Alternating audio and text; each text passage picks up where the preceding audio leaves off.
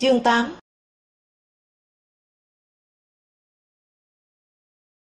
Mồng 8 Tết Bính Dậu 1957, mấy anh và tôi về nước họp đại hội văn nghệ.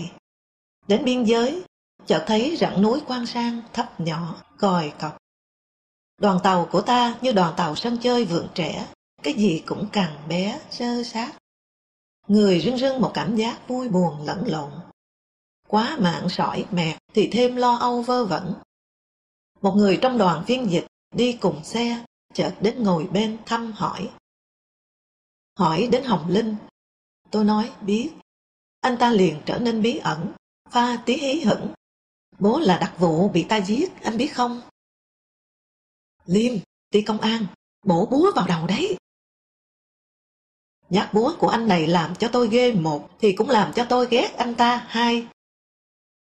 Cái miệng con người ta sao có thể bố cáo vung lên những nỗi đau của người khác, dễ và vui như thế. Tôi bắt đầu coi cái chết của bố Linh cũng là thảm kịch của mình. Khả năng đảng bắt tôi cắt quan hệ với Linh thỉnh thoảng lại nổi lên. Đến Hà Nội, về nhà Trần Châu vẫn làm ở Việt Nam Thông tấn xã. Một buồng 30 mét vuông phanh đôi, nửa bên phải của Vũ Khiêu, nửa bên trái của vợ chồng Trần Châu. Cách nhau một ván gỗ dán, cao chừng 2 mét. Lúc cơ sở vật chất chưa báo trước hai người sẽ là hai ngã trái nghịch. Châu chống đảng lật đổ, Vũ Khiêu ca ngợi đảng, bảo vệ chế độ. Trong nhà Châu một bộ ván ngựa cũ kê trên hai niễn gỗ gầy mạnh, tạo thành vật đựng duy nhất trong nội thất. Đựng người ngủ, đựng mâm đũa khi ăn, đựng khách khứa, đựng quần áo chăn màn, sách báo khi không dùng đến, vân vân. Tóm lại rất vạn năng. Tối tối, đứa bé lớn lên ba phụng phịu vành gối xuống, kềnh can nào kềnh can, ngang dưới chân giường. Chiều dọc giường dành cho bố mẹ và đứa em bé mới đẻ. Với nó, ngủ một mình buồn như lính thú lưu đồn. Người quen ở rừng, gặp lại đầu tiên là Nguyễn Huy Tưởng. Đầu bờ hồ, trước nhà tay cóc đề cua và ca bô cũ. Mũ phớt, mắt cụp xuống rầu rĩ. Tưởng bắt tay tôi, nói mỗi câu, buồn.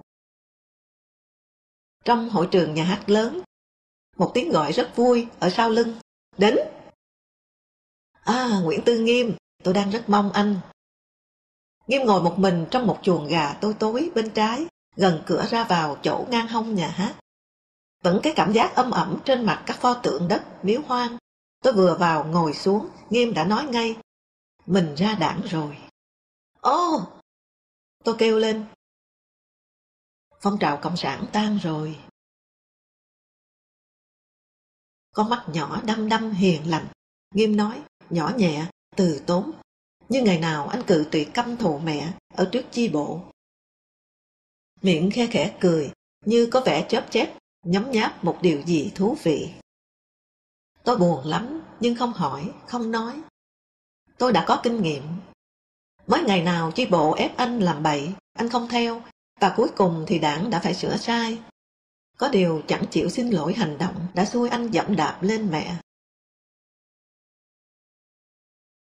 Tôi bỗng nghĩ tới con người thường khuyên Nghiêm làm cái này cái nọ. Những lúc được khuyên can như thế, anh nhăn nhó, giơ ngón tay ngắn lên, duỗi duỗi chọc chọc vào thái dương, nói, nó bảo thế, nó ở đây.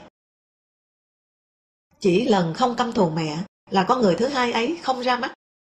Chắc lần ra đảng cũng thế. Năm 1970, một tối ăn uống ở nhà Văn Khuyến gần chùa Tàu Ngô Sĩ Liên. Có Nguyễn Tư Nghiêm, Văn Cao, tôi và đứa con gái tôi lên 4. 4 người nằm thành 4 con trạch, quay con gái tôi và mâm rượu vào giữa.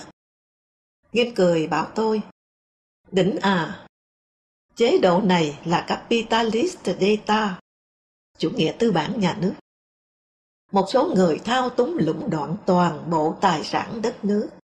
Cộng sản trá hình thôi, đừng tin họ. Cùng lúc, Văn Cao rầu rĩ, bảo tôi, Trần Đỉnh à, tao thương mày, Lẽ ra tuổi mày thì đâu đã bạc tóc. Nghiêm lại giật lấy tay tôi. Chủ nghĩa tư bản quốc gia, của thiểu số mượn danh công hữu mà chiếm hữu quyền lực. Nghiêm khe khẽ bóp tay tôi. Bàn tay anh đặc biệt mềm, mát. Con mắt lại như cười, như chớp chép, nhấm nháp một cái gì hết sức thú vị.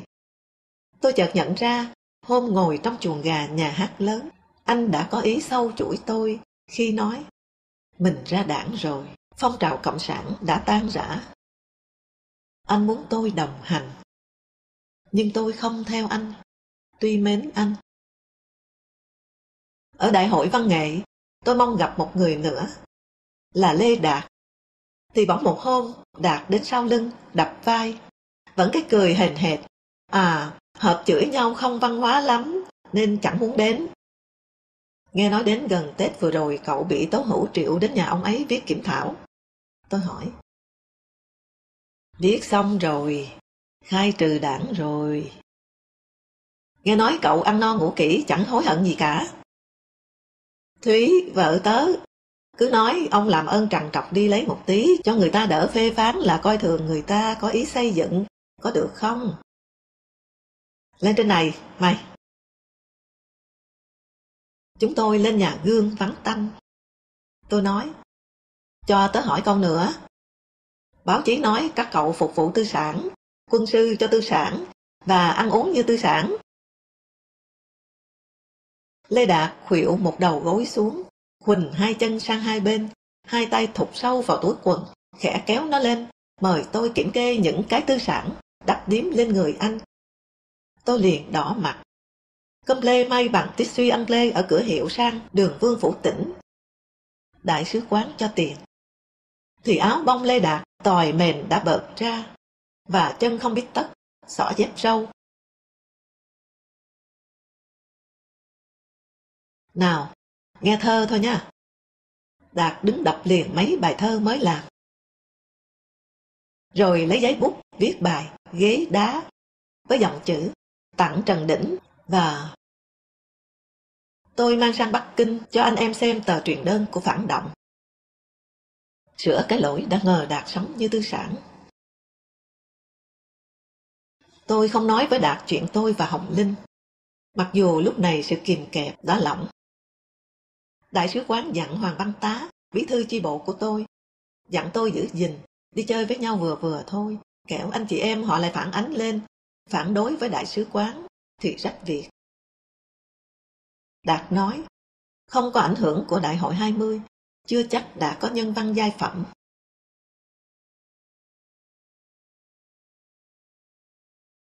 Một sáng cà phê với Phan Kế An, Mai Văn Hiến và Tạ Đình Đề trước thủy tạ. Đề kể chuyện anh bị đội cải cách treo giò và đi cày vì đoàn ủy nghi anh có vấn đề chính trị. Tại sao lại quan hệ với Mỹ? Bác Hồ giới thiệu tôi với Mỹ. Tại sao bắn giỏi? Ai dạy? Mỹ. Tớ nói lúc ấy ở với quân sự Mỹ, cả ngày chỉ có việc ăn và tập bắn súng, đạn ê hề, mà họ thì có huấn luyện. Việc này có bác Hồ chứng kiến, xin cứ hỏi bác. Đề nói ông cụ có một khẩu súng lục, tướng Mỹ tặng, và một ảnh chân dung viên tướng này có chữ đề tặng cẩn thận. Đề không nhớ tên. Thật ra là 6 khẩu Colt. Giáp làm một khẩu, thay cho quả lựu đạn trước kia ông vẫn vũ trang ngay cạnh nách. Có nghĩa là hãy chiến đấu vời đến nó là tự sát luôn. Thú thật, nghe đề tôi không tin lắm. Ngỡ là cách Việt Minh thời đó tuyên truyền cho uy tín ông cụ, thân với Mỹ. Sau này đọc Historia và Tại sao Việt Nam của Patty mới biết có chuyện ấy thật. Cụ còn khen tướng quân đẹp như tài tử cine. Khẩu súng và bức ảnh đã thành vật phẩm triển lãm lưu động, khiến cho Nguyễn Hải Thần, Vũ Hồng Khanh ngấm ngầm tị và nể. Lúc đó đi với Mỹ là dấu hiệu của tốt đẹp. Bố tôi làm ở L'Action báo Pháp. Một hôm rất vui, nói máy bay Lightning P-38 vẫn bay trên chiến khu Việt Minh. lính Mỹ dạy Việt Minh quân sự. Tôi sùng bái chiếc máy bay 2 thân ống ánh bạc, 2 mũi đỏ chói, lao qua Hà Nội như một tia chớp, phô ra cái đẹp soi đường kỳ diệu của khoa học kỹ thuật. Bay khỏi rồi, Cao Xạ Nhật mới uỳnh uỳnh vuốt đuôi, mà tôi nghe thành ông thua, ông thua. Thế nên với tôi, Việt Minh thế là tất cả. Về nước gặp bạn bè, tai nghe mắt thấy, tôi nhìn nhân văn giai phẩm khác đi. Năm ngoái Phan Khôi tới Hanh sang dự lễ kỷ niệm Lỗ Tấn, có gặp một số chúng tôi tại Đại học Bắc Kinh. Phan Khôi phê phán gai gắt sai lầm của đảng. Như bản thân bị xúc phạm, tôi đã quạt lại và gửi bài thơ đăng trên báo Nhân dân. Ánh sáng không đi đường gãy, vinh quang xưa bắt ta đi con đường ngay thẳng. Trở lại Bắc Kinh, tôi đi chơi liền liền với Linh. Mấy lần toan hỏi đến cái chết của ông bố, nhưng thương. Lại thôi. Nhưng lạ là ngày tôi càng tin rằng ông cụ bị giết oan. Tôi theo được cô gái trầm luân từ 8-9 tuổi thơ là nhờ cái gì? Tạm tôi, duyên nợ. Một nhân tố quan trọng giúp tôi lúc đó vượt qua chán nản là Đại hội 20. Làn gió dân chủ thổi tới những chân trời phóng khoáng, giải phóng những ước mơ. Mọi kiểu xiềng xích cùng kẹp, cấm đoán, tù túng, bỗng đều hóa vô duyên, vô lối tất cả. Đại sứ quán mời tôi nói chuyện trong nước cho một số lưu học sinh ở Bắc Kinh. Tôi đã nói đến một biên giới nghèo, bé, buồn, tiêu điều. Nói đến đoàn tàu bé bỏng, len giữa những núi non bé bỏng, những sỏi đá gầy và những lau, những sim mua gầy. Đến con chó gầy sưởi nắng trước một quán nước. Bỗng gồng mình ra sức gãi, như cáu kỉnh với thời gian đậm lại ở chính nó, ở chính chân bà cụ hàng nước này. Đứa bé lên 3 tối tối đi trấn ải chốn chân giường. Với nó, chân giường đã thành Tây Xuất Dương Quang vô cố nhân.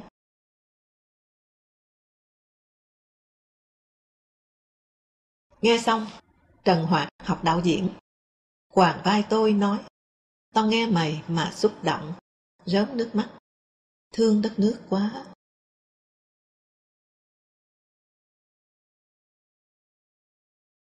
Đời sống chúng tôi ở Bắc Kinh rất eo hẹp. Năm 1955, cụ Hồ gặp các cháu hỏi, lương các cháu là rút ở tiền nước bạn viện trợ cho cả nước. Vậy các cháu muốn đất nước được nhiều hay ít? Bớt lương ạ. Các cháu hô đánh rầm. Cụ quay sang Hoàng Văn Hoan. Làm theo các cháu nha. Cắt mạnh quá, thiếu ăn, tập nặng, Hồng Linh mờ cả mắt. Nhìn chính con bài ách cơ mà không nhận ra. Nhà trường phải cho thuốc uống. Từ đấy, nhà trường giúp chui lưu học sinh múa Việt Nam bằng cách mỗi ngày cấp cho mỗi người một chai sữa nhỏ, không lấy tiền. Còn tôi, khi về nước, không có một thứ gì đựng đồ đạc. Trường phải xoay cho tôi một thùng gỗ thông, vừa đập hòm, lởm chởm những xước là xước. Năm 1955, tôi đã muốn thôi học, về. Đã bị cấm thì thà xa hẳn. Nhân Hoàng Tùng dắt một đoàn chủ báo ta sang thăm Liên Xô về qua. Tôi ra gặp chơi và tiện thể nói muốn về nước. Hoàng Tùng bằng lòng. Về khi nào, về ra sao, tôi tự quyết định. Thế nào rồi gặp Đại hội 20 và những biến động trong xã hội Trung Quốc. Tôi ở lại.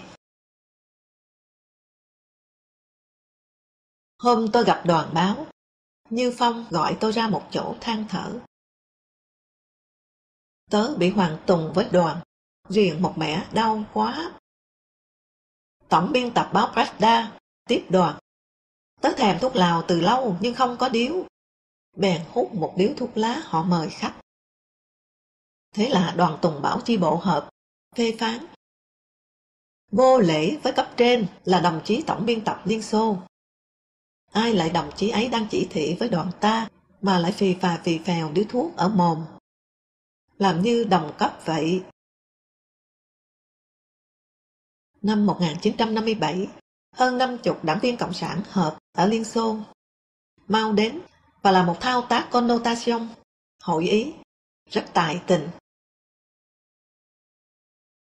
Phe xã hội chủ nghĩa phải có một cái đầu, và tiếp luôn, gió đông thổi bạc gió tây. Tôi đã đùa, hoàn toàn đùa kiểu chơi chữ. Dĩ nhiên thái độ không được cung kính Mao lắm. Nói phải có đầu xong thì đối luôn, đầu ấy tên là Đông, xui bảo. Thiên hạ coi Mao Trạch Đông là đầu tàu rồi còn gì. Tôi không biết gần cuối thập niên 90, trong Đảng Cộng sản Trung Quốc bắt đầu tuyên truyền thuyết trung tâm cách mạng chuyển dịch. Tức là gần như quy luật, chủ nghĩa Marx chuyển dần sang phía Đông. Thế kỷ 19, chủ nghĩa Marx ra đời ở Đức. Nửa đầu thế kỷ 20, chuyển dịch sang Nga. Sau khi Stalin qua đời, thì sẽ chuyển dịch sang Trung Quốc. Lãnh đạo dương cao ngọn cờ Marxist-Leninist, phê phán chủ nghĩa xét lại của sếp. Và đồng chí Mao Trạch Đông sẽ hoàn thành sự chuyển dịch này. 1963, Lê Duẩn chính thức thành văn, chuyển Mao lên thành Lenin. Nhưng dẫu gì thì xã hội Trung Quốc cũng đang trải qua rất nhiều chấn động. Ai ngờ nổi, đảng bỏ tư tưởng Mao trong điều lệ, tức là một bộ phận đã thấy cần chống sùng bái Mao, cần mở xã hội thoáng hơn. Chẳng hạn, một hôm, Chu Ân Lai, Lý Phú Xuân đến Bắc Kinh Đại học, nói chuyện với cả nghìn sinh viên. Bọn tôi nghe các mẫu câu hỏi, thắc mắc của sinh viên tới tấp truyền tay nhau, đưa lên trên bàn Chu Ân Lai. Đến một mẫu, ông đọc to: Trung Quốc nghèo, dân Trung Quốc đói, sao cứ phải giúp Việt Nam? Tôi thật tình xấu hổ. Sinh viên Trung Quốc đòi chấm dứt viện trợ cho Việt Nam trước đông đủ các nước, nhất là trước sinh viên Hồi giáo. Sáng 4-5 giờ, ra hành lang tụng kinh, dập đầu thình thình xuống đất, không ai ngủ nổi. Mà sao Chu Ân Lai không yểm đi? Tôi hơi ức.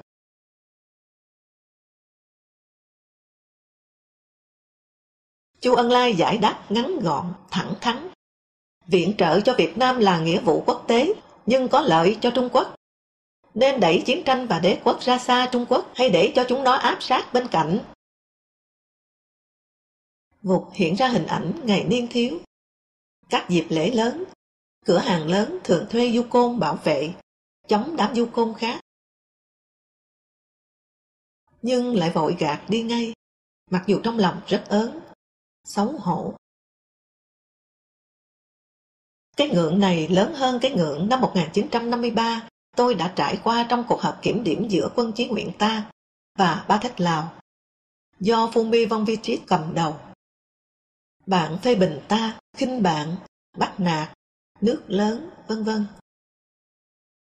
Một tiểu đoàn trưởng của ta cưỡi ngựa đi gần 500 cây số, nhớ ra đã bỏ quên điếu cày, kỷ niệm của bạn bè trong nước.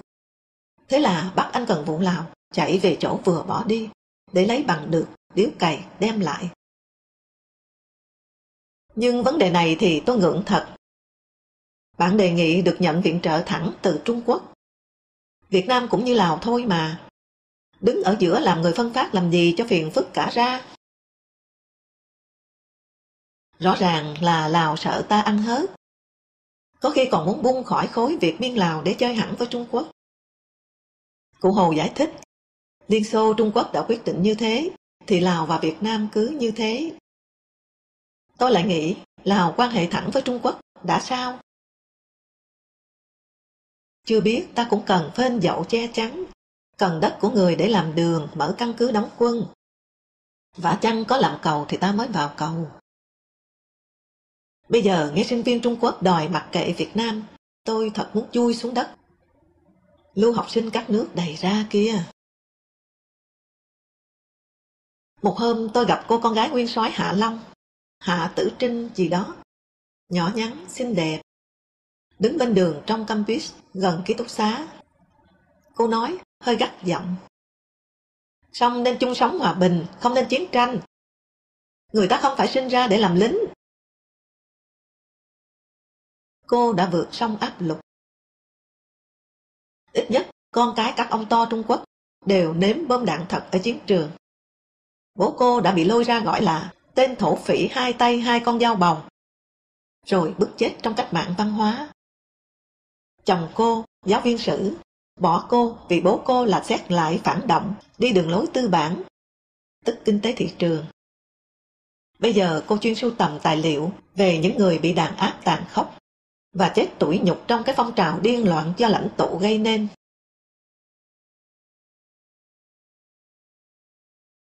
Cuộc sống đòi đảng phải có hiến pháp. Đảng bèn ra nghị quyết chỉnh đảng, đăng trân trọng trên các báo. Chỉnh đảng lần này là một cuộc thiêu cháy đảng, thiêu cháy cho đảng được tái sinh như con phượng hoàng trên đống tro tàn trong huyền thoại. Đảng kêu gọi toàn đảng toàn dân hãy thẳng thắn vạch trần mọi sai lầm, khuyết điểm của đảng ra. Thiêu đảng là yêu đảng, càng yêu càng thiêu. Đề ra 5 cái khí phải xóa. Quan khí, quan liêu, khinh nhân. Mặc khí, bàng quan, mặc kệ mẹ nó. Mộ khí, uể oải chợ chiều. Và 2 khí nữa, tôi không nhớ. Đảng lập tức phát động ở khắp hang cùng ngõ hẻm một cao trào dân chủ, nói thẳng, nói thật. Lập diễn đàn, cho ai ai cũng lên nói được. Nói chưa thỏa thì viết báo chữ to, dán đầy các bức tường. Hết chỗ dán, dán chồng, dán đè lên nhau. Dày tất cả đốt tay thì dán xuống đất. Bắc Kinh Đại học lại đi đầu trong cao trào thiêu đốt đảng. Một sinh viên vật lý chứng minh bằng phương trình XYZ sự phá sản không thể cứu chữa của chủ nghĩa Mác Lê. Nhân dân Nhật Báo không kém ai, dành hẳn trang nhất cho các ý kiến đòi đa đảng, chia quyền lãnh đạo đất nước, như ý kiến của La Long Cơ, Trương Bá Quân, người đứng đầu một đảng Dân Chủ.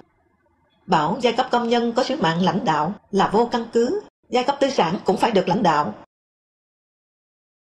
Một bài báo nói trắng ra, ngày xưa quốc dân đảng bỏ tù, xử bắn cộng sản đảng là đúng, vì luật pháp đề ra là phải trừng trị những người phá rối trật tự xã hội. Đáng chú ý bài Tôi căm thù tôi lên án của nhà viết kịch Ngô Hàm đã Trương Bá Quân, La Long Cơ. Ông này trí thức ở Mỹ về, từng nói chúng ta đại trí thức đã bị đám ít trí thức lãnh đạo. 8 năm sau, hiểu chân tướng đảng. Ngô Hàm viết kịch bên Bành Đức Hoài, chống Mao và bị thủ tiêu vì tội ở trong nhóm phản cách mạng thôn Ba Nhà, gồm Đặng Thác, Liêu Mạc Sa nhà thơ và ông. Báo Đảng đăng một bài của Trần Kỳ Thông, Cục trưởng tuyên huấn giải phóng quân, tác giả của vở kịch Thiên Sơn Vạn Thủy, đang nổi tiếng phản đối các ý kiến đòi đa đảng, chia quyền lãnh đạo.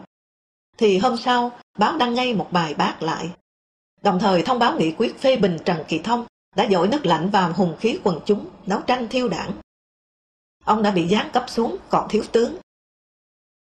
Ai dám nghĩ ông là chân gỗ.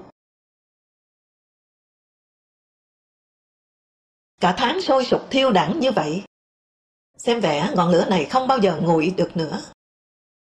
Một báo chữ to ở Bắc Kinh Đại học viết: chỉ cần lão Vương hạ đài là Trung Quốc lại thanh thiên bạch nhật.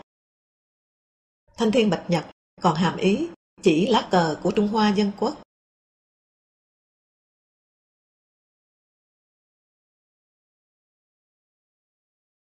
Tôi thật sự sống những ngày hội tưng bừng dân chủ. Không ngờ là một canh bạc biệp quy mô quốc gia, cú lừa lịch sử. Nhưng cú lừa đập vào mặt tôi và giúp tôi dần tỉnh lại. Chương 9. Một sáng, Nhân dân Nhật Báo ra xã luận. Đến lúc rồi. Lúc gì? Lúc trấn áp, nghiền nát, đập tan bọn hữu phái, đang điên cuồng chống phá đảng Cộng sản. Mưu mô đưa Trung Quốc quay ngược trở lại con đường tư bản phản động. Dài hơn gấp 3, xã luận hôm nay mới nói rõ hết đầu đuôi. Phái hữu đang lợi dụng thiện chí chỉnh đảng, trăm hoa đua nở, trăm nhà đua tiếng của đảng để lật đổ đảng. Chính là lũ rắn độc, cỏ dại. Chúng nói đảng bài mưu lừa người.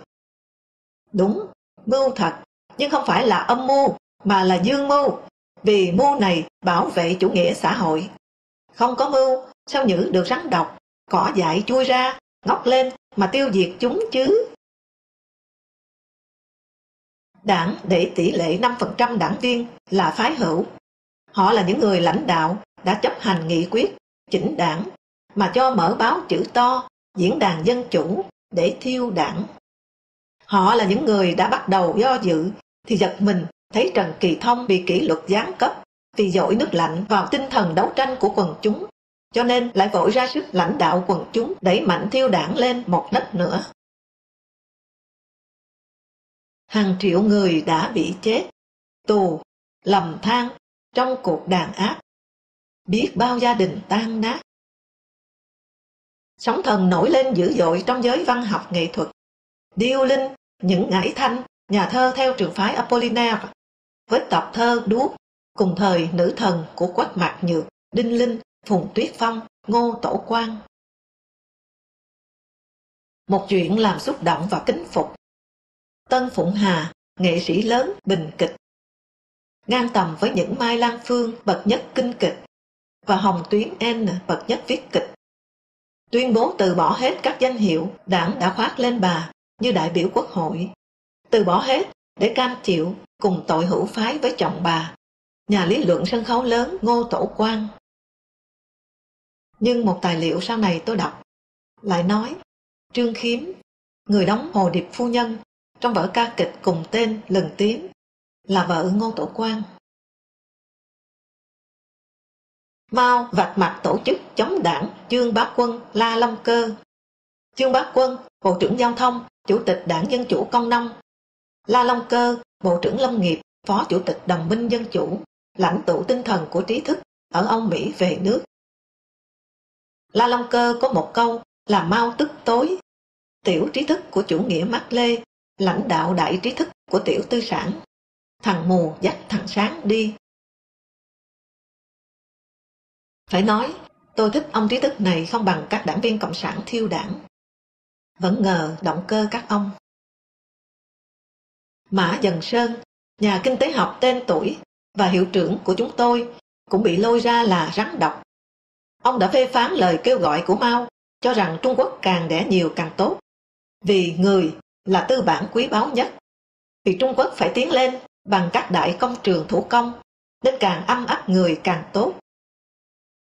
Những năm 70, Lê Duẩn đề ra đại công trường thủ công và hợp nhất tỉnh, huyện cho đông sức chân tay là dựa vào ý Mao.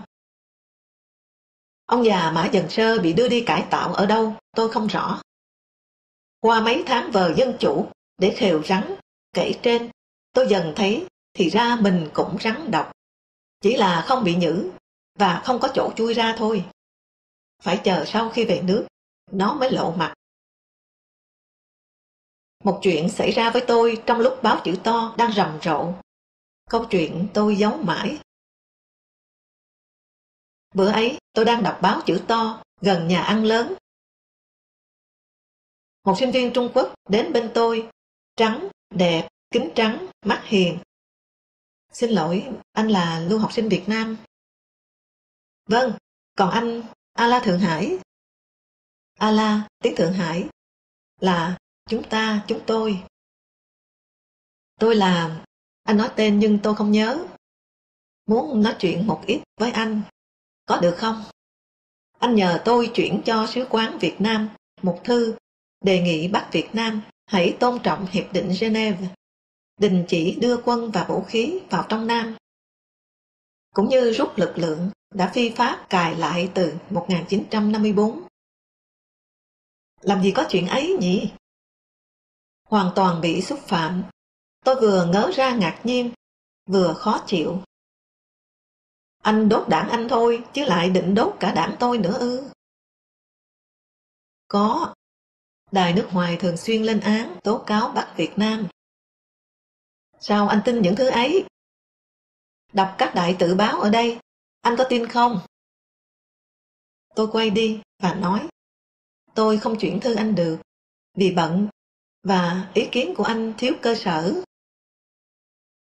Nhưng từ hôm ấy, tôi bỗng cứ lởn vởn, nghĩ, ta có vi phạm Hiệp định Geneva thật không?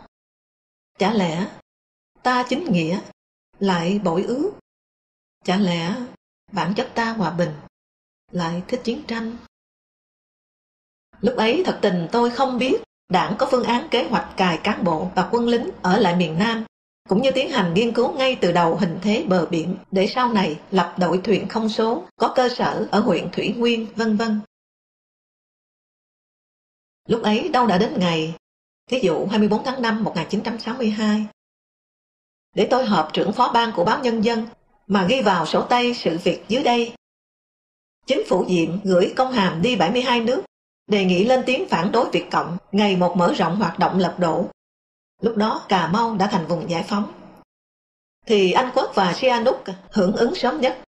Anh Quốc quy trách nhiệm cho Hà Nội vi phạm Hiệp định Geneva. Sihanouk thì yêu cầu mở hội nghị quốc tế giải quyết vấn đề miền Nam để đất nước ông được yên. Nhưng Liên Xô, Ủy viên thường trực Hội đồng Bảo an Liên Hợp Quốc và nước ký vào Hiệp định Geneva lại đổ hết trách nhiệm cho Ngô Đình Diệm, quyết giữ hình thái hai bên quốc cộng, trùm chăn đánh nhau chết thôi bên trong lãnh thổ miền Nam theo đúng ý đồ miền Bắc. Canada và Ấn Độ trong Ủy ban Kiểm soát Quốc tế đã ra nghị quyết riêng lên án Hà Nội vi phạm Hiệp định Geneva. Thế là báo Nhân dân nổ xã luận, đã kích dữ dội họ. Phản ứng lại, Canada dọa rút khỏi ủy ban, vì ta bảo họ đứng đằng sau Mỹ vu cáo miền Bắc. Ấn Độ thì bị xã luận bôi cho một câu lăng mạ, không xứng đáng là chủ tịch ủy ban quốc tế. Sau đó, hưởng ứng xã luận, dân nhiều nơi meeting đã đảo Canada, Ấn Độ. Lê Duẩn phải dặn dò, nên chú ý lời lẽ đã kích Anh và Ấn Độ. Cung bậc, theo ông, đại khái là chính phủ thì ôn hòa, báo đảng có thể cao giọng đôi chút, còn ngoài ra, các báo khác tha hồ được nặng lời với hai ủy viên quốc tế bên Mỹ Diệm. Liều lượng phân bổ đòn ngôn luận này đã vào cẩm nang.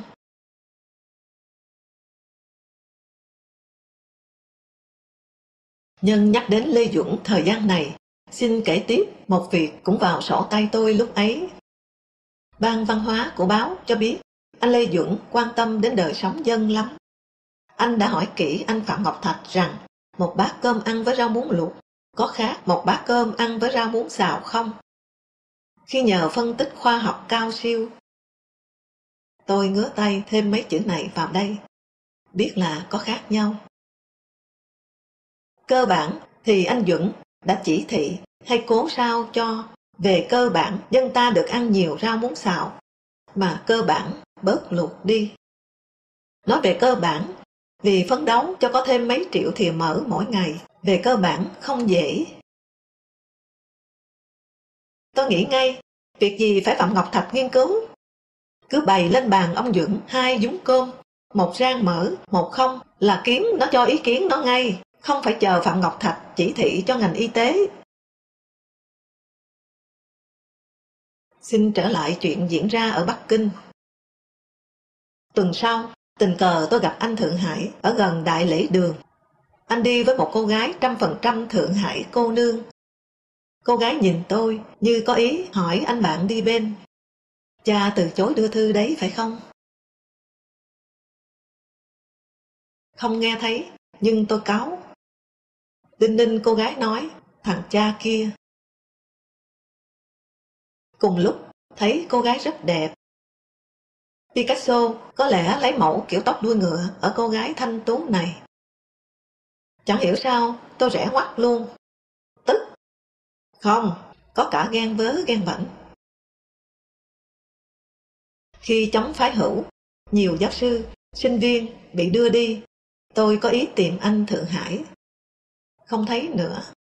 Nghĩ cô gái Thượng Hải, nếu không xuống nông thôn lao động cải tạo, để bị người ta cưỡng hiếp, chữa hoang và treo cổ chết, thì chắc phải bỏ học và bỏ cái đuôi ngựa văn hóa đồi trụy phương Tây.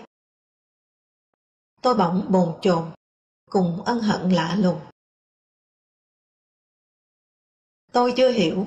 Với tôi, những ông thầy sống động đầu tiên chỉ ra con đường và cách thức đấu tranh cho dân chủ chính là làn sóng phái hữu, trong đó có anh sinh viên cùng cô bạn gái xinh đẹp của anh.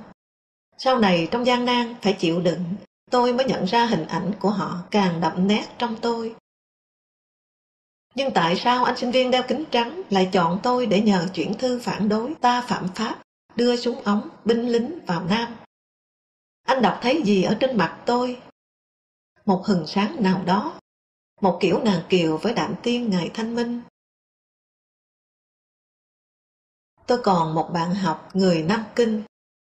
Lớp phái hữu lên tiếng, anh từng bảo tôi, chắc cậu cũng biết chuyện cô gái quàng khăn đỏ.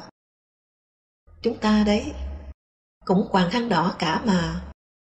Hỏi bà ơi, tại sao tai bà to thế? Bà nói, để bà nghe thấu bọn phản động chúng nó thì thào. Thế thì sao mắt bà sáng thế?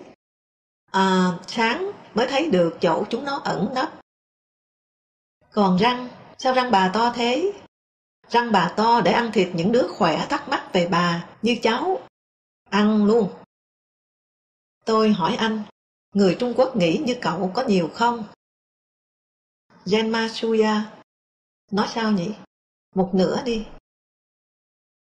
Nhưng nửa kia có loa ở mồm và có súng trên tay. Chương 10. Hè 1958, tôi đi thực tập ở Thẩm Dương, Mukden, kinh đô gốc của tộc Mãn và cũng là kinh đô vua Bù Nhìn Phổ Nghi thời Nhật. Cơ địa công nghiệp nặng từ thời Nhật. Nó đang được Liên Xô giúp xây dựng nhiều nhà máy rất hiện đại. Tôi đến phỏng vấn nhiều nhà máy, cơ khí, điện cơ, gang thép, xăm lốp xe tải. Nhà máy chế tạo thiết bị điện, dây điện, thật sự nằm trên một nhà máy đồ sộ thứ hai nữa, ở ngầm dưới đất, phục dịch nó. Hôm đầu tôi xuống nhà máy, một chị biên tập viên của Thẩm Dương Nhật Báo dẫn đi. Chị rất u uẩn, tuy cố giữ vẻ bình thường trước mặt người nước ngoài là tôi. Tôi dần hiểu, chồng chị, một trưởng ban của báo, đã bị bắt đi cải tạo. Anh dung túng cho phái hữu, chống đảng. Tôi nghiêm chỉnh tổ chức và động viên quần chúng thiêu đảng là làm theo nghị quyết đảng. Anh nói, thế đảng bảo anh lật đổ đảng, anh cũng lật sao? Đảng kết luận. Và anh đi đâu? Vợ anh lúc ấy vẫn chưa biết. Tất cả các trưởng ban của báo này và nhiều cây bút khác đã bị như chồng chị. Những con tốt, đảng thí trong ván cờ tìm cỏ độc, rắn độc. Không hiểu sao tôi cứ thấy như có lỗi với chị biên tập viên dẫn đường. Tôi biết bi kịch của chị mà không dám một lời an ủi. Tôi đã buộc chị phải chui ra khỏi con kén. Nó che chở nỗi côi cút, kinh hoàng của chị. Để nói lên những lời nhạt nhẽo với quốc tế hữu nhân, bạn bè thế giới. Bạn bè thế giới thì mang lại được gì cho chị?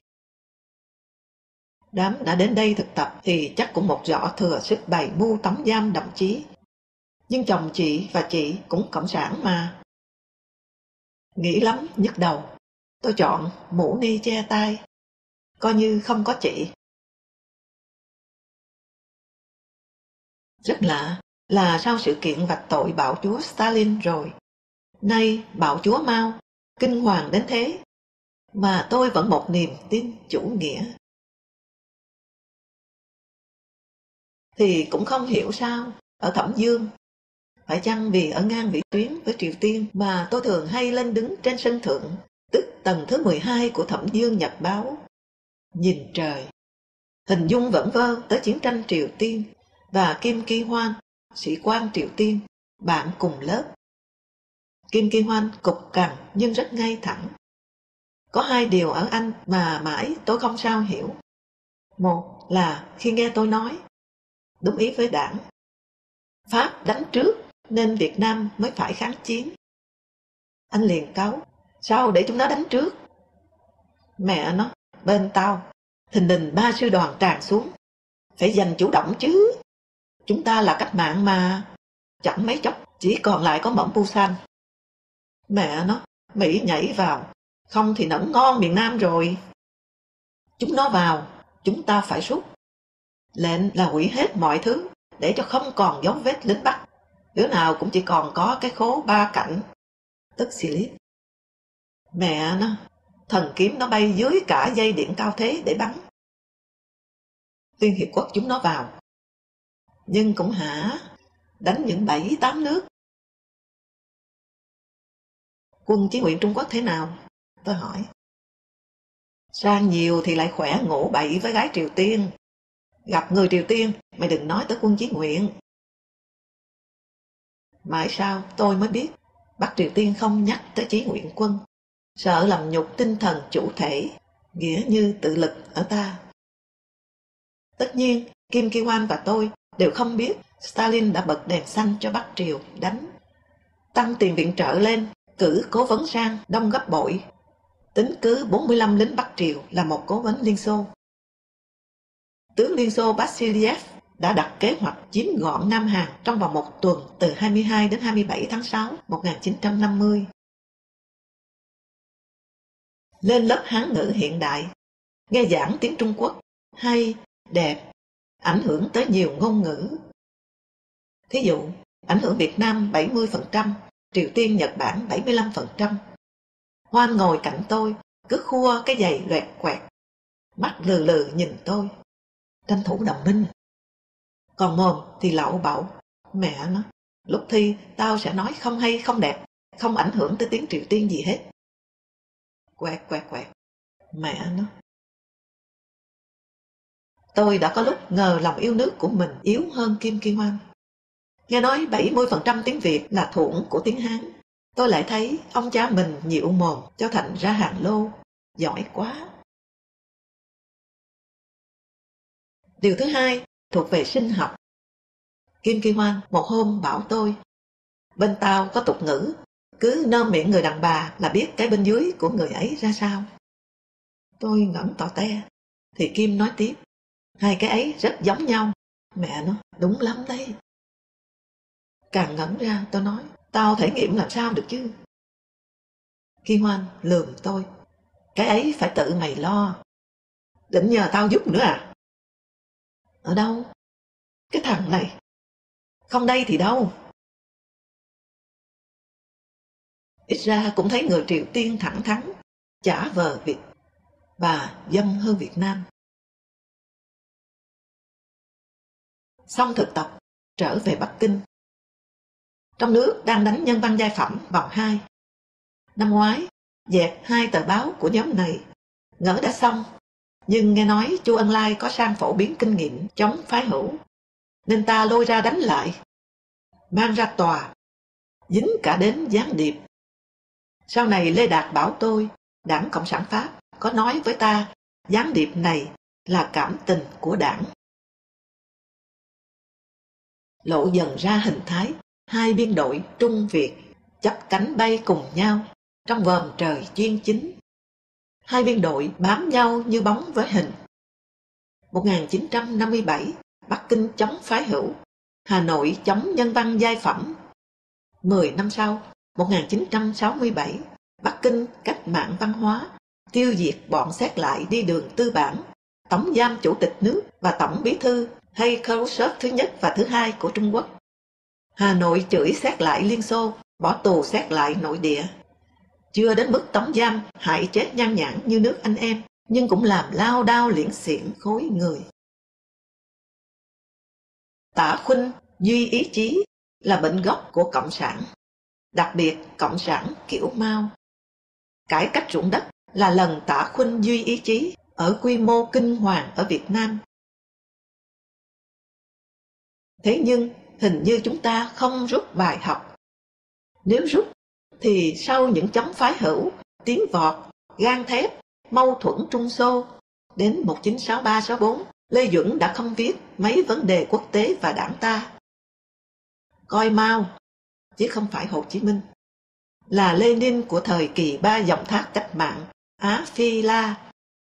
Toàn thế giới tiến thẳng lên chủ nghĩa xã hội.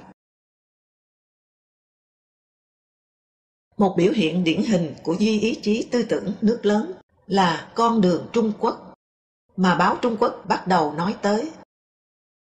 Nó ra đời ở Hội nghị Trung ương họp tại Bắc Đới Hà. Sau khi Mao thị sát chớp nhoáng những công xã nhân dân mới mọc, những lò cao gang thép mới dựng, những sáng kiến vĩ đại của dân mà đảng thấy là quá thiên tài, nên đã tổng kết lại thành đường lối. Từ quần chúng ra lại trở về quần chúng là thế. Đề cao con đường Trung Quốc là cố đả phá con đường Xô Viết. Thời gian này, Khrushchev bất thần đến Bắc Kinh.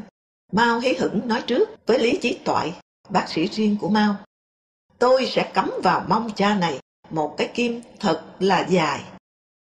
Lý kể như thế trong hồi ký Đời tư chủ tịch. Ông viết cuối những năm 1980, vén lên biết bao bí mật xấu xa của lãnh tụ.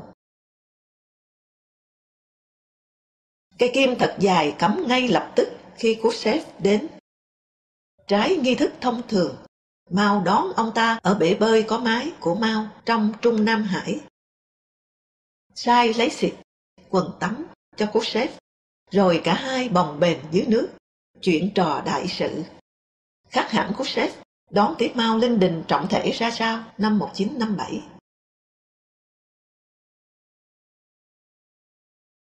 Lần này, Khrushchev sang vì ngại Mao đánh Đài Loan sẽ nổ chiến tranh với Mỹ. Biết thớt, Mao cân não lại. Trước một đồng minh háo đánh Mỹ như Mao, Liên Xô bèn cố thuyết phục bằng vi thiền lợi ích vật chất. Đề nghị: số 1, lập một đài phát thanh sóng cực mạnh, hai nước cùng dùng nhưng đặt ở trên đất Trung Quốc. Số 2, lập một hạm đội hỗn hợp Xô Trung cùng bảo vệ vùng biển hai nước. Số 3, Trung Quốc khoan giải phóng Đài Loan. Mao nhận hai khoản trên nhưng không chịu hòa bình với Đài Loan. Các đồng chí chớ can thiệp vào sứ mệnh thiêng liêng của nhân dân Trung Quốc. Mao biết chạy đua vũ trang quá bở hơi tai. Khrushchev muốn kéo Trung Quốc vào cuộc hòa hoãn với Mỹ. Nhưng Mao lại có chủ định của Mao. Không thể hai phe mà phải tam quốc hiện đại. Trong khi chưa thành tam quốc mới được, thì mở ra ba thế giới, các nước không liên kết. Ta không cầm cân nảy mực cho các ngươi thì thôi, chứ lại... Khrushchev cũng khuyên chớ nên làm công xã nhân dân. Nhưng Mao bảo đó là con đường tiến lên chủ nghĩa cộng sản đặc thù của Trung Quốc. Ý nói con đường các cậu sai rồi, không lên được chốn đó đâu. Một dạo ở ta, chịu tinh thần Mao, Lê Duẩn nói nếu Việt Nam có sức sản xuất như Liên Xô thì đã cộng sản đứt đuôi từ lâu. Ở Liên Xô, chế độ lương cách xa nhau quá, đã ngăn cản tiến lên cộng sản. Duẩn khoe ở Việt Nam, lương tổng bí thư với lương cơ bản hơn nhau có mấy chục đồng. Có sức sản xuất như Liên Xô, Việt Nam đã cộng sản từ 8 ngoánh. Nay mới thú thật, lúc ấy tôi đã ngầm cho một câu: tổ sư bóc phét.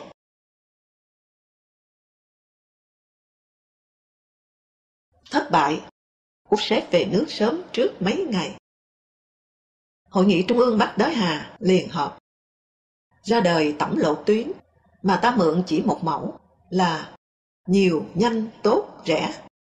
Và thực tế hóa ra hiếm, chậm, tồi, đắt. Ba ngọn cờ hồng là đại nhảy vọt, gang thép nhân dân và công xã nhân dân. Mao có ý bao cấp cả cho toàn dân, xóa bỏ chế độ lương bổng. Trong quân đội xóa bỏ lon gù, nhất loạt một mẫu phù hiệu đỏ, đúng như chế độ cộng sản.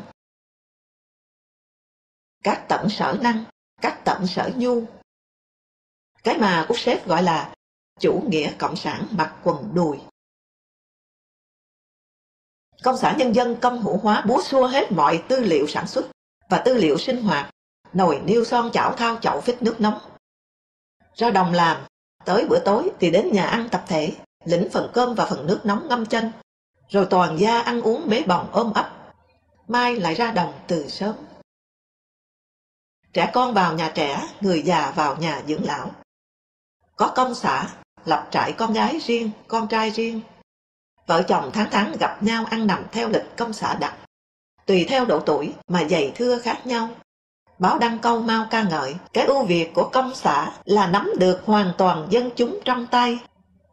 Ông đã nuôi ý định công xã hóa cả thành thị để nắm cho không sót thằng dân nào. Tôi đã thăm mấy nhà dưỡng lão, trong đó một nơi làm cho tôi buồn hơn cả là của công xã nhân dân tại nhà máy thủy điện Mai Sơn, tỉnh An Huy. Một láng nứa dài trong một rừng nứa rậm, một dãy sạp nứa dài và cao lên khênh, ọp ẹp làm giường. Có lẽ sạp cao thế này là để các cụ không thể tụt xuống trốn đi. Khoảng 30 cụ ngồi ngơ ngẩn nhìn khách tham quan đến chiêm ngưỡng hạnh phúc của các cụ.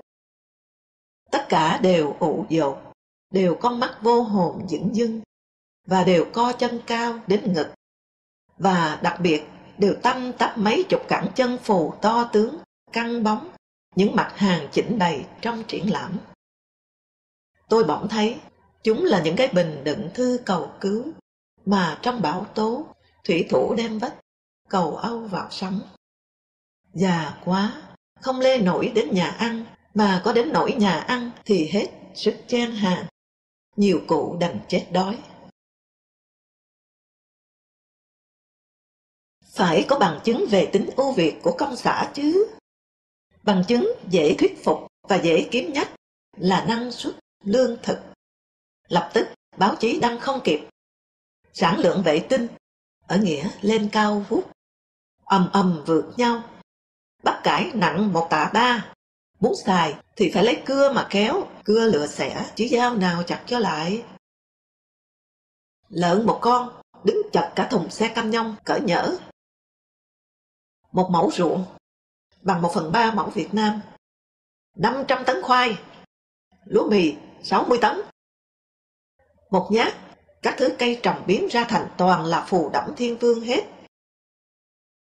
Một hôm, báo đăng ảnh một tràng lúa chín với những đứa trẻ nô nhảy ở bên trên. Và Mao Chủ tịch liền nổ lệnh, ta cho các người từ nay ăn hẳn 5 bữa một ngày. Phóng viên Việt Nam Thông tấn xã kiêm tình báo Lê Phú Hào đi tham quan đồng lúa kiêm sân chơi trẻ con. Về đến ngay trường, bảo tôi đó là trò biệp. Anh theo nhà báo nước ngoài, tụt xuống thì ngỡ anh là đồng bào, người ta giữ anh lại. Sợ đông quá, sập liếp độn ở bên dưới. Cắt lúa chín ở nơi khác về, cắm chi chít lên trên. Tôi nói chuyện này với anh bạn bà sói răng to. Anh nói, anh biết. Dân Trung Quốc bây giờ có 2 điều dặn nhau. Một là sau tam phản ngũ phản thì sợ tiền. Tiền là nguồn của tội ác. Nghèo đói mới sạch sẽ, vẻ vang. Thà ăn cỏ xã hội chủ nghĩa, chứ không thèm ăn cơm gạo tư bản. Nay, sau chống phái hữu, người Trung Quốc sợ thêm sự thật. Sự thật là nguồn gốc của bất hạnh, chết chóc. Đã muôn người đều sợ sự thật, thì cũng lại muôn người thi nhau nói phét. Có người nói ở Trung Quốc bây giờ chỉ phản cách mạng mới còn cái đức nói sự thật, nghe sự thật. Còn toàn là hoan nghênh vờ, tin tưởng vờ, hăng hái vờ. Toàn dân nói phét, chui niêu thổi trấu, mà biết tổng nhau là nó đang nói phét, vui phét, hệt như mình. Tôi lạnh người. Anh nói tiếp, mình có một ông chú họ làm đội trưởng ở công xã. Trên bắt ông khai phóng lên, lấy sản lượng vệ tinh. Ông không nghe, sợ khai mang, nộp hết thì đói. Thế là bị đánh gãy 2 hàm răng. Cứ nhà mồm đánh, bắt nhận vệ tinh. Cuối cùng, đầy mồm máu, khai man. Nhờ đó được chữa không tiền cái tay bị đánh què, nhưng răng thì đắt quá. Thành ra từ nay ông chú chỉ nuốt không nhai. Sự thật phải nuốt. Nhai, gãy răng ngay. Cứ thả cửa nói phét, rồi bạo lực giáng xuống cho thật khỏe vào cái giả toàn thắng. tôi bắt đầu hư hỏng, vì đã nhận ra chân tướng đại biệp. Người ta lừa bịp đại trà được là nhờ khai thác những bản năng thấp hèn trong con người: sợ và tham lam. Sợ thì thỏa được lòng tham, tham danh, tham lợi, tham tước. Mà sợ rồi thì dối trá nào cũng thành sự thật, bồ hòn nào cũng ngọt, đồ tể nào cũng Đức Phật Như Lai. Nên nói tiếp đến phong trào nhân dân luyện gang thép. Công đầu là Tăng Hy Thánh, Ủy viên Trung ương, Bí thư tỉnh An Huy. Ông đã tiếp đoàn báo Việt Nam chúng tôi ở Hợp Phì, nơi hàng tín điển quân, và tôi đã đến đó. Ông cho dựng dọc đường xe lửa mau sẽ đi qua các lò cao luyện thép. Lò rừng rực lửa như hội hoa đăng, dân gang thép múa ương ca tưng bừng bên cạnh. Lãnh tụ hạ cái bụng quá, bèn đề ra mục tiêu gang thép vượt Anh, vượt Đức, vượt Nhật, rồi Mỹ cuối cùng. Từ Thủy Tỉnh, Hà Bắc, một huyện có 31 vạn dân, đã đề ra mục tiêu tiến lên chủ nghĩa cộng sản trong 3 năm. Vụ hè vừa thu hoạch được 45.000 tấn lương thực, đã đề ra mục tiêu sản xuất 1,1 triệu tấn ngay trong vụ thu tiếp theo, tăng gấp hơn 24 lần, bình quân đầu người 1,8 tấn. Phải ra sức thu gom sắt phế liệu, có thể tháo dỡ các đường sắt tạm thời không có giá trị kinh tế như đường sắt Ninh Ba, đường sắt Giao Đông. Tôi không tham gia, tuy sinh viên phải nghỉ học làm gang thép đầy trong campus.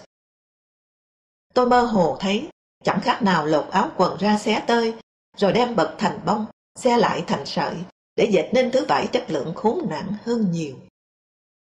Không hiểu sao, nhìn các quả đóng cửa bằng sứ trắng có lõi sắt người ta quẳng vào chảo, quấy, đảo, tôi cứ nghĩ đó là những con ngươi mắt mỗi hộ dân gửi đến, để trừng trừng nhìn, mà đặt ra câu hỏi đơn sơ: các người làm trò gì đây? Màn biệp gang thép rồi cũng xếp gió. Nhưng để cho Mao Chủ tịch người vui lòng, vẫn phải giữ lại 60 triệu lao động túc trực bên cạnh các lò cao, hao tài hại của. Lại trở về Hội nghị Trung ương Bắc Đới Hà. Ngoài tổng lộ tuyến, hội nghị còn cho ra một cách khiêu chiến mới. Đối với Mỹ, cốt phá hòa hoãn của Liên Xô với Mỹ. Hội nghị bế mạc được một tuần, lục địa bắn luôn đại bác vào 2 hòn đảo Kim Môn, Mã Tổ của Đài Loan, nằm ở gần bờ biển Phúc Kiến. Kim Môn chỉ xa chừng 2 cây số. Trong ngày đầu, nhận 89.000 quả pháo. Ngày hôm sau, thêm lên 40.000 quả nữa. Căng thẳng cực độ, chiến tranh như sắp nổ ra từng ngày. Mỹ cho 2 tàu sân bay tới, cộng vào 4 chiếc đã có sẵn, và trên một chiếc có đậu một máy bay ném bom A3D. Khi cần, bong tàu sẽ mở ra, và một thang máy liền dâng một quả bom nguyên tử để gắn vào bụng chiếc A3D kia, cho nó bay đi quăng xuống Bắc Kinh hay Thượng Hải, Nam Kinh, Hàng Châu, Quảng Châu, gì đó. Phóng viên báo Time lộ ra như thế. Liên Xô phải liền đánh tiếng. Nếu Mỹ dùng bom nguyên tử với Trung Quốc, thì Liên Xô buộc cho lục địa Mỹ xơi nguyên tử. Phần nào đã thỏa mãn về cục diện gai gắt do mình gây ra, Mao bèn đổi sang một kiểu bắn mới. Nếu Mỹ không can thiệp thì chỉ bắn 2 hòn đảo kia vào ngày lẻ. Thế giới tưởng Mao vất cờ giải phóng Đài Loan đến nơi. Nhưng ông bảo Lý Chí Toại, bác sĩ riêng, ai đánh làm gì, còn Đài Loan đó thì còn đoàn kết nội bộ. Chứ giải phóng nó rồi thì kiếm đâu ra cái gậy nào để múa lên cho yên nội bộ được đây.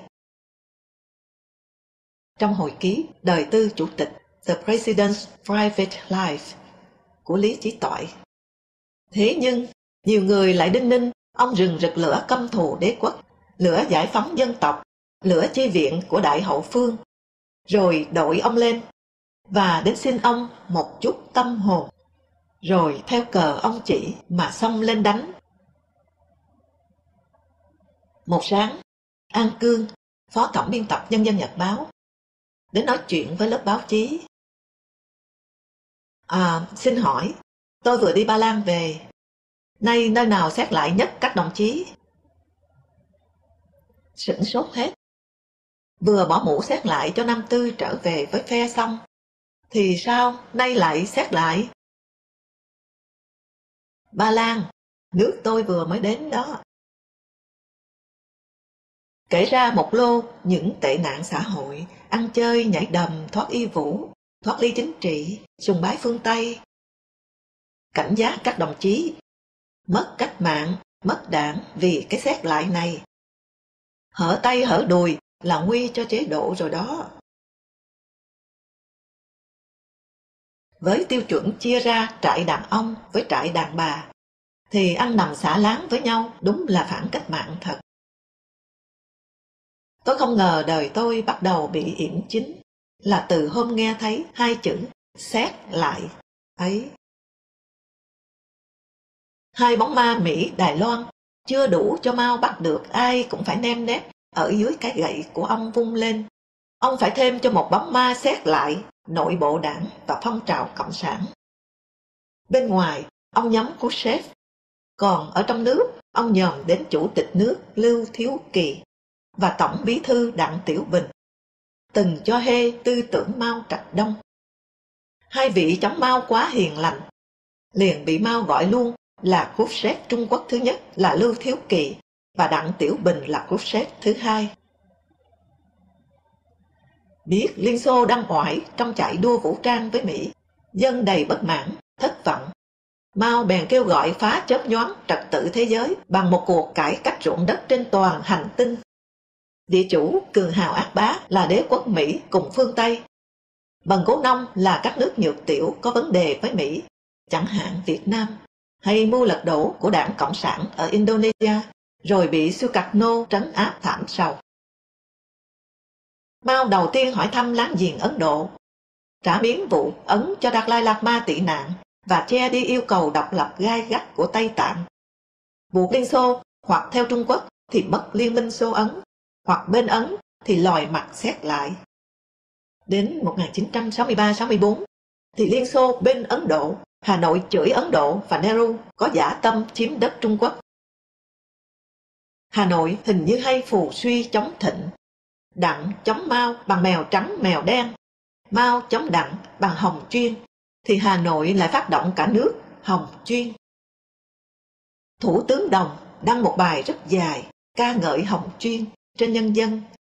Sau này Dương Thượng Côn chống diễn biến hòa bình để ngán Giang Trạch Dân lên tổng bí thư, thì ta cho dịch Quyển chống diễn biến hòa bình, chủ mưu là đế quốc Mỹ, và phát làm cẩm nang cho tất cả đại biểu dự đại hội đảng 7. Chương 11. Tháng 5 năm 1959, đoàn báo Việt Nam sang thăm Trung Quốc. Tôi gia nhập đoàn. Một sáng, vào Trung Nam Hải, Trung Quốc giải phóng Tây Tạng, Đạt Lai Lạt Ma ngồi bò dắt trốn sang Ấn Độ. Cổ tay đeo chiếc Rolex cho Tổng thống Roosevelt tặng thời cờ 5 sao chưa cắm trên đất Lhasa. Phong nhã, đẹp, Chu Ân Lai lên án và giải thích chính nghĩa của Trung Quốc. Đều là khách nước ngoài, phần lớn là các nhà cách mạng thường trú Bắc Kinh. Mãi sau tôi mới hiểu lớp thực khách Xuân Thu Chiến Quốc đời mới này sẵn sàng hô vang khẩu hiệu đại loạn của Bắc Kinh ở các hội nghị Á Phi chống xét lại. Ở Hà Nội, các chân gỗ không chằng không rễ, chuyên đánh trống trận bằng mồm, suối thiên hạ loạn ly tơi bời này, thuần chỉ có tác dụng thổi ống đu đủ, và rồi đều bị quẳng vào sọt rác hết. Thình lình Mao hiện ra, cao lớn, trắng hồng, từ tốn, đi như kẻ xê dịch, kiểu như biết mình càng chậm thì người ta càng được ngắm nghía và người ta càng thích. Thông thả ngã người ra ghế, một chõm tóc sau gáy liền võng ngay đuôi gà, nếp tóc nhờn bết của những người ít tắm gội và nằm là chính. Hai bàn tay đặt trên thành ghế thật đẹp. Tôi nghĩ ngay tới các tối Chủ nhật, Trung Nam Hải thường đón các cháu nữ sinh trường múa đến khiêu vũ cùng chủ tịch. Hồng Linh nói, các bạn đi về bảo, chủ tịch thích ôm eo, chứ không đỡ lưng. Mao nói, ngồi nói ngọng, vì giọng Hồ Nam, N thành L, R thành L. Thí dụ, Hội Phụ nữ Việt Nam nổi lận, Hội Phụ nữ Việt Nam nổi giận, và S thành X. Hôm ấy mau mở miệng chửi xà lù. Tiếng Pháp, salo, salopa là đồ đểu. Hôm ấy mau mở miệng chửi xà lù thủ tướng Ấn Độ, dám cho Đạt Lai Lạt Ma đến sống nhờ trên đất Ấn Độ mà không bắt giao nộp Bắc Kinh. Nehru là người thế nào? Hắn là nửa người nửa quỷ, nửa nhân sĩ nửa lưu manh. Trước đó không lâu, Bắc Kinh ca ngợi vị nhân sĩ này là đồng tác giả với Indonesia của 5 nguyên tắc chung sống hòa bình. Khi sắp mặt thì bạn lớn đều hóa ra súc vật hay côn đồ. Định cấm cho cái kim vào đít Khrushchev và nay ôn tồn thư thả rủa Nehru.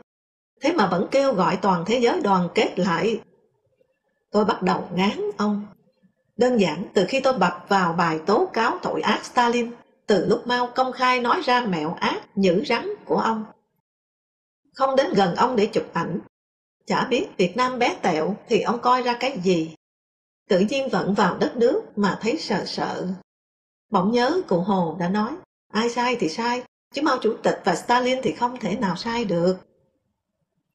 Sau đó, chúng tôi xuống miền Nam, thăm nhà Tôn Trung Sơn và Lỗ Tấn ở Thượng Hải, thăm mộ Tôn Trung Sơn ở Nam Kinh. Ông lập nên Trung Hoa Dân Quốc với tấm hộ chiếu công dân Hoa Kỳ ở trong túi. Ngày nay, người ta sẽ la làng lên là ông diễn biến hòa bình, tay sai đế quốc Mỹ. Rời Thiệu Hưng quê Lỗ Tấn, chiếc Mercedes thẳng chiếu núi Cối Kê mờ xa, phóng đi. Trên xe, thép mới bảo tôi, tao thích thơ mày, tao lăng xê lên báo. Nhưng ông Kển gọi, bảo thơ Trần Đỉnh là kiểu Trần dần, không được. Tao đành thích thơ mày ở trong bụng vậy. Khen vệ tinh nhân tạo đầu tiên mà mày viết, con người ném gương lên treo giữa các vì sao, ngẩng đầu soi thấy mình đẹp quá.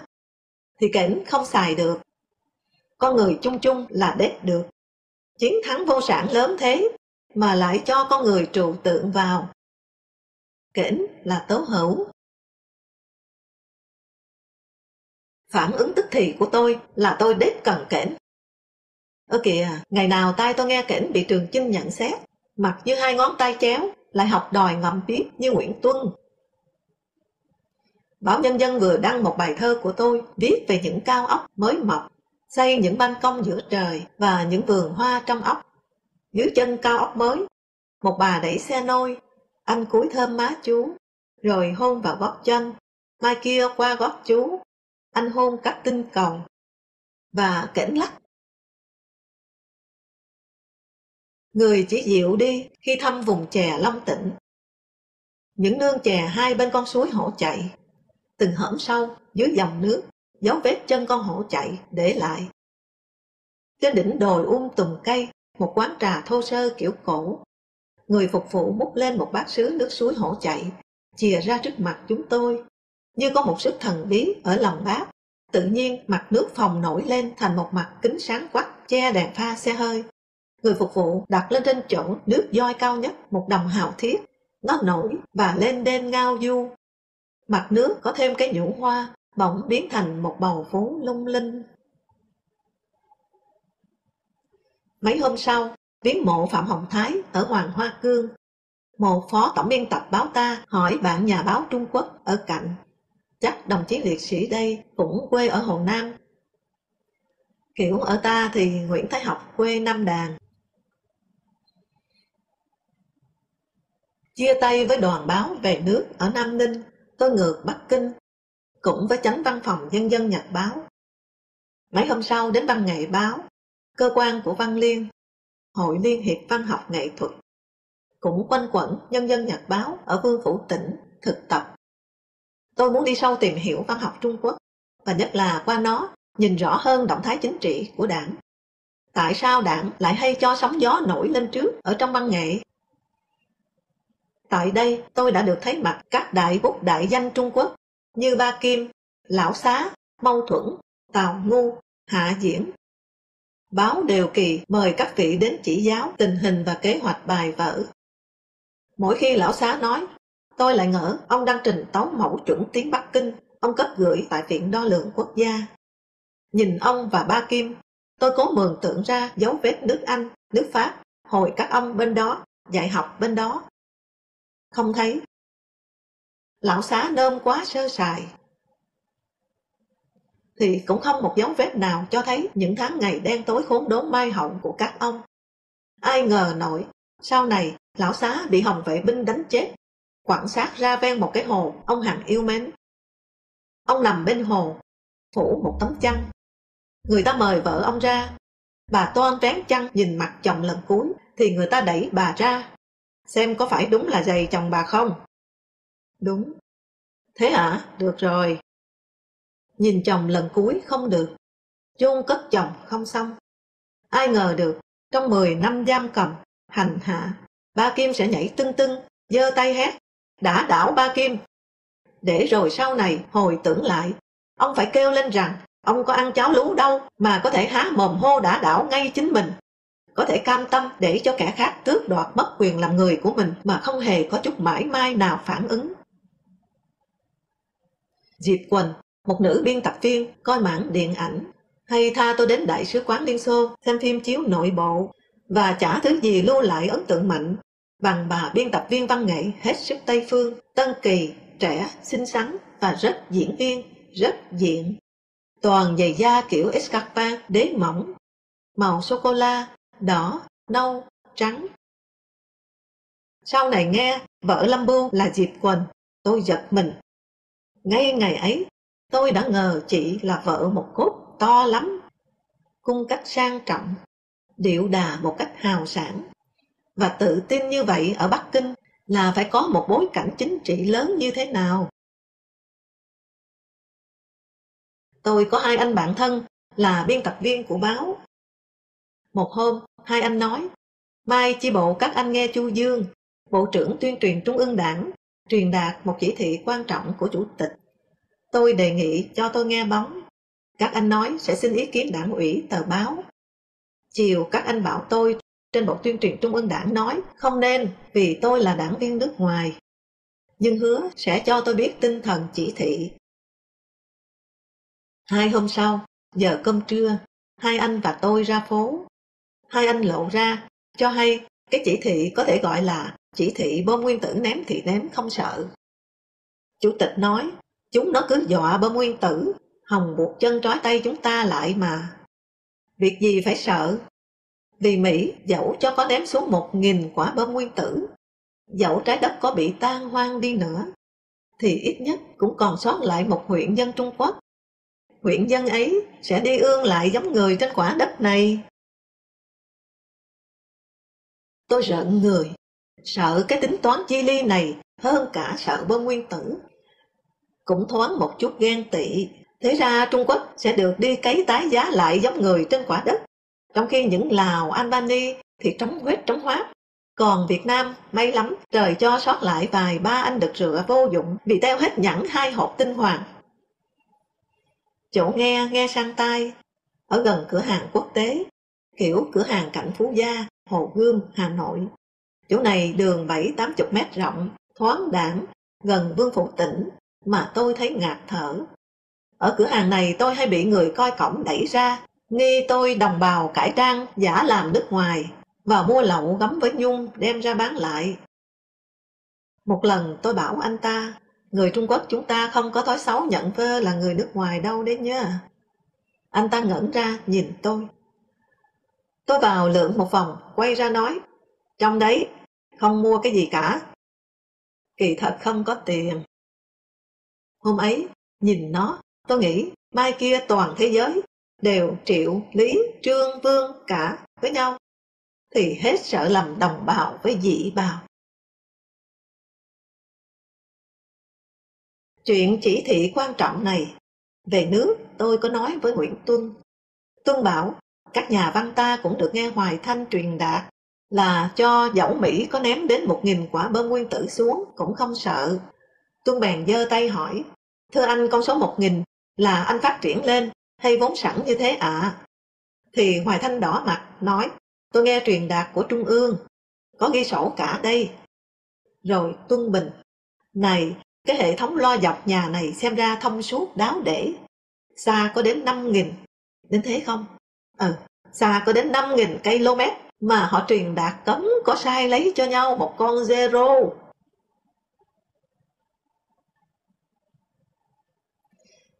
Hai anh bạn ở văn nghệ báo Pháp đã giúp tôi gặp Lâm Mặc Hàm, Phó Bí thư Đảng đoàn Hội Liên hiệp Văn học Nghệ thuật Trung Quốc, Hạ Kính Chi, Phó Tổng biên tập văn nghệ báo, và Trương Quang Niên, cây bút lý luận quan trọng của báo, thường ký tên Mã Tiền Tốt. Ông đã cùng quân tưởng vào Việt Nam ngã Lào Cai năm 1945. Cờ đỏ đầy Hà Nội lúc bấy giờ, đẹp lắm. Ông bảo tôi. Các ông có lòng mời tôi dạo Di Hòa Viên, trưa lên quả núi, có Phật hương cát, vào một khách sạn, ngồi ăn ngoài trời, ngắm cảnh hồ nước, núi rừng. Lúc bấy giờ Công xã Nhân dân đã mạt kỳ, nhưng phong trào thơ xã viên vẫn được nuôi. Mỗi lao động, mỗi sáng ra đồng đều phải nộp đủ chỉ tiêu bao nhiêu bài thơ, tùy đảng ủy mỗi công xã đặt ra. Không nộp đủ thì về ngày ấy không công điểm. Các báo ra xã luận ca ngợi thiên tài thơ ca của nông dân, thi nhau đăng thơ xã viên, mà đặc điểm là rất giống nhau. Ta là Ngọc Hoàng, ta là Đại Địa, ta làm nên tất cả. Ta là Lão Thiên, ta là Long Vương, ta đào núi, ta lấp biển. Ta là Đại Hải, ta là Thái Dương, ta không sợ thánh thần cùng ma quỷ. Nếu là nhà thơ nhóc con thì ta là Na Tra. Tức là một tập hợp bách khoa toàn thư văn vần dành riêng cho một từ ta, để cho toàn dân định nghĩa. Ta là tinh tú, ta là sao chổi, ta là nguyên tử, ta là sấm, ta là sét. Tụ chung vơ lấy mọi sức mạnh tự nhiên, siêu nhiên. Có một nét không ai dám ví tới, đó là không bao giờ nhận mình là đảng, là chủ tịch, là ta bảo đảng tiến, ta vẫy đảng đi, vân vân. Có được một chữ sợ làm trần cho mọi vi vô bay bổng. Nhận mình là thiên địa, rồi tự hào vì sức mạnh đó, ấy là lãng mạn cách mạng. Còn sau đó, ta theo ngọn cờ đào, ta theo chủ tịch, ta sang núi, ta dịch sông, ta là người lính của Mao chủ tịch, thì đó là chủ nghĩa hiện thực cách mạng.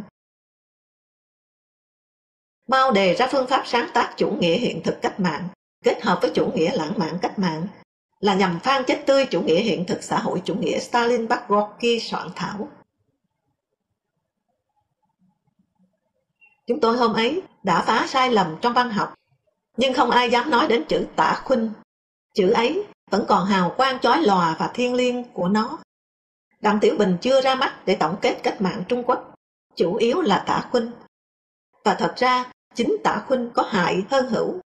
Lâm Mặc Hàm bạo nhất thì hôm ấy nói, trò văn hóa vô sản nực cười đã chết giấc ở Liên Xô từ những năm 20, thế mà người ta lại đào mồ cho trỗi dậy, ghê gớm như thế này ở Trung Quốc, thì đáng sợ thật. Hôm ấy chúng tôi đúng là cùng một lứa chân trời phủ nhận. Đến cách mạng văn hóa, cả ba ông đều điêu đứng. Tôi sớm hơn. Nhưng rồi cả ba lại tái xuất giang hồ, khi Đặng Hạ Mao xuống. Hạ Kính Chi lên thay Vương Mông làm Bộ trưởng Văn hóa sau vụ 4 tháng 6 năm 1989 tàn sát sinh viên ở Thiên An Môn. Vương Mông phái tự do của Triệu Tử Dương, Hạ Kính Chi phái bảo thủ của Dương Thượng Côn.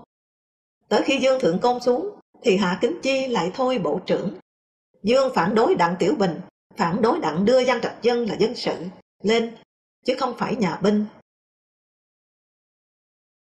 Nên nói một ít về Vương Mông.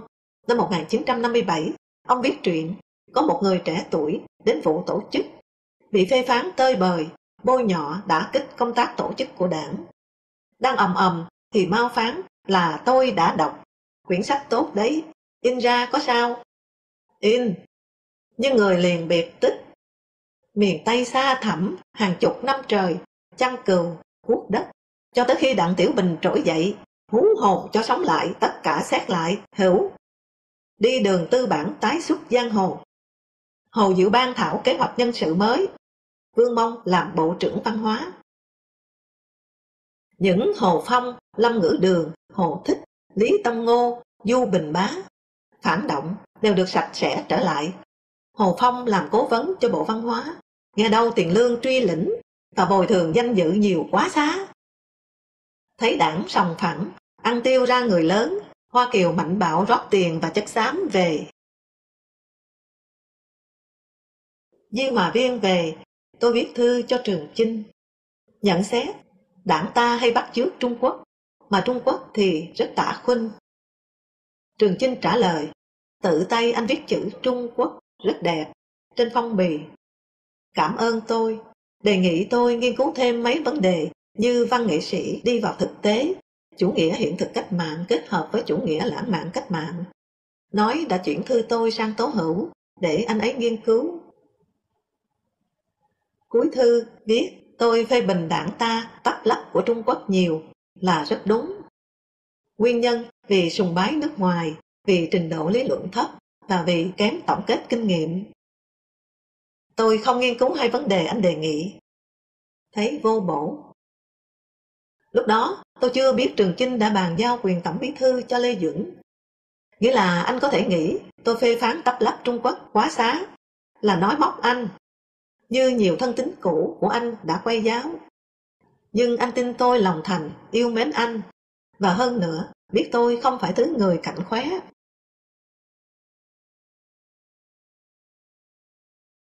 Tháng 8, nhận bằng tốt nghiệp, chuẩn bị về nước, quá bệnh rịnh. Không chỉ với Linh còn ở lại thêm vài tháng, mà bệnh rịnh với Cảnh, với người Trung Quốc. Chi bộ họp phiên cuối cùng, rồi giải tán. Nhận xét, tôi phải hết sức cảnh giác tư tưởng lập trường. Về nước, tôi rất dễ phục vụ giai cấp tư sản, như bọn nhân văn giai phẩm. Rất tức, nhưng cố nín. Nhà trường biết tôi không có thứ đựng đồ đạc, chăn màn sách vở. Đã mua cho một thùng gỗ thông, vừa đập hòm xong. Ra ga tiễn tôi có Hồng Linh, hai bạn biên tập viên và một chị ở văn phòng văn nghệ báo. Chụp ảnh ở sân trường. Các anh chị, tôi không thể nào quên. Giả như những năm sau đó, các anh chị có hô lạc điệu đi nữa, tôi cũng chẳng giảm tình. Nói thế thôi, chứ chắc chắn các anh chị đều không thoát cảnh nạn nhân.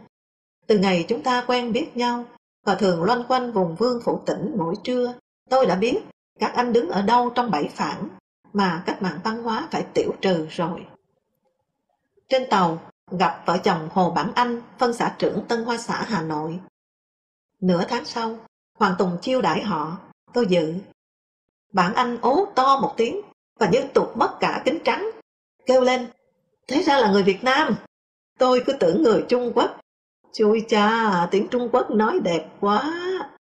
Lại tưởng người Trung Quốc chứ. Có thể tôi đẹp tiếng nói, nhưng đẹp lời thì không. 2 năm sau, tôi lao đao, ngọng lời Mao Chủ tịch. Người đã thành đại giáo chủ, đầu tàu, gió đông. Con chiên sớm đạo lẻ, thường sùng đạo hơn con chiên thành thị thì phải.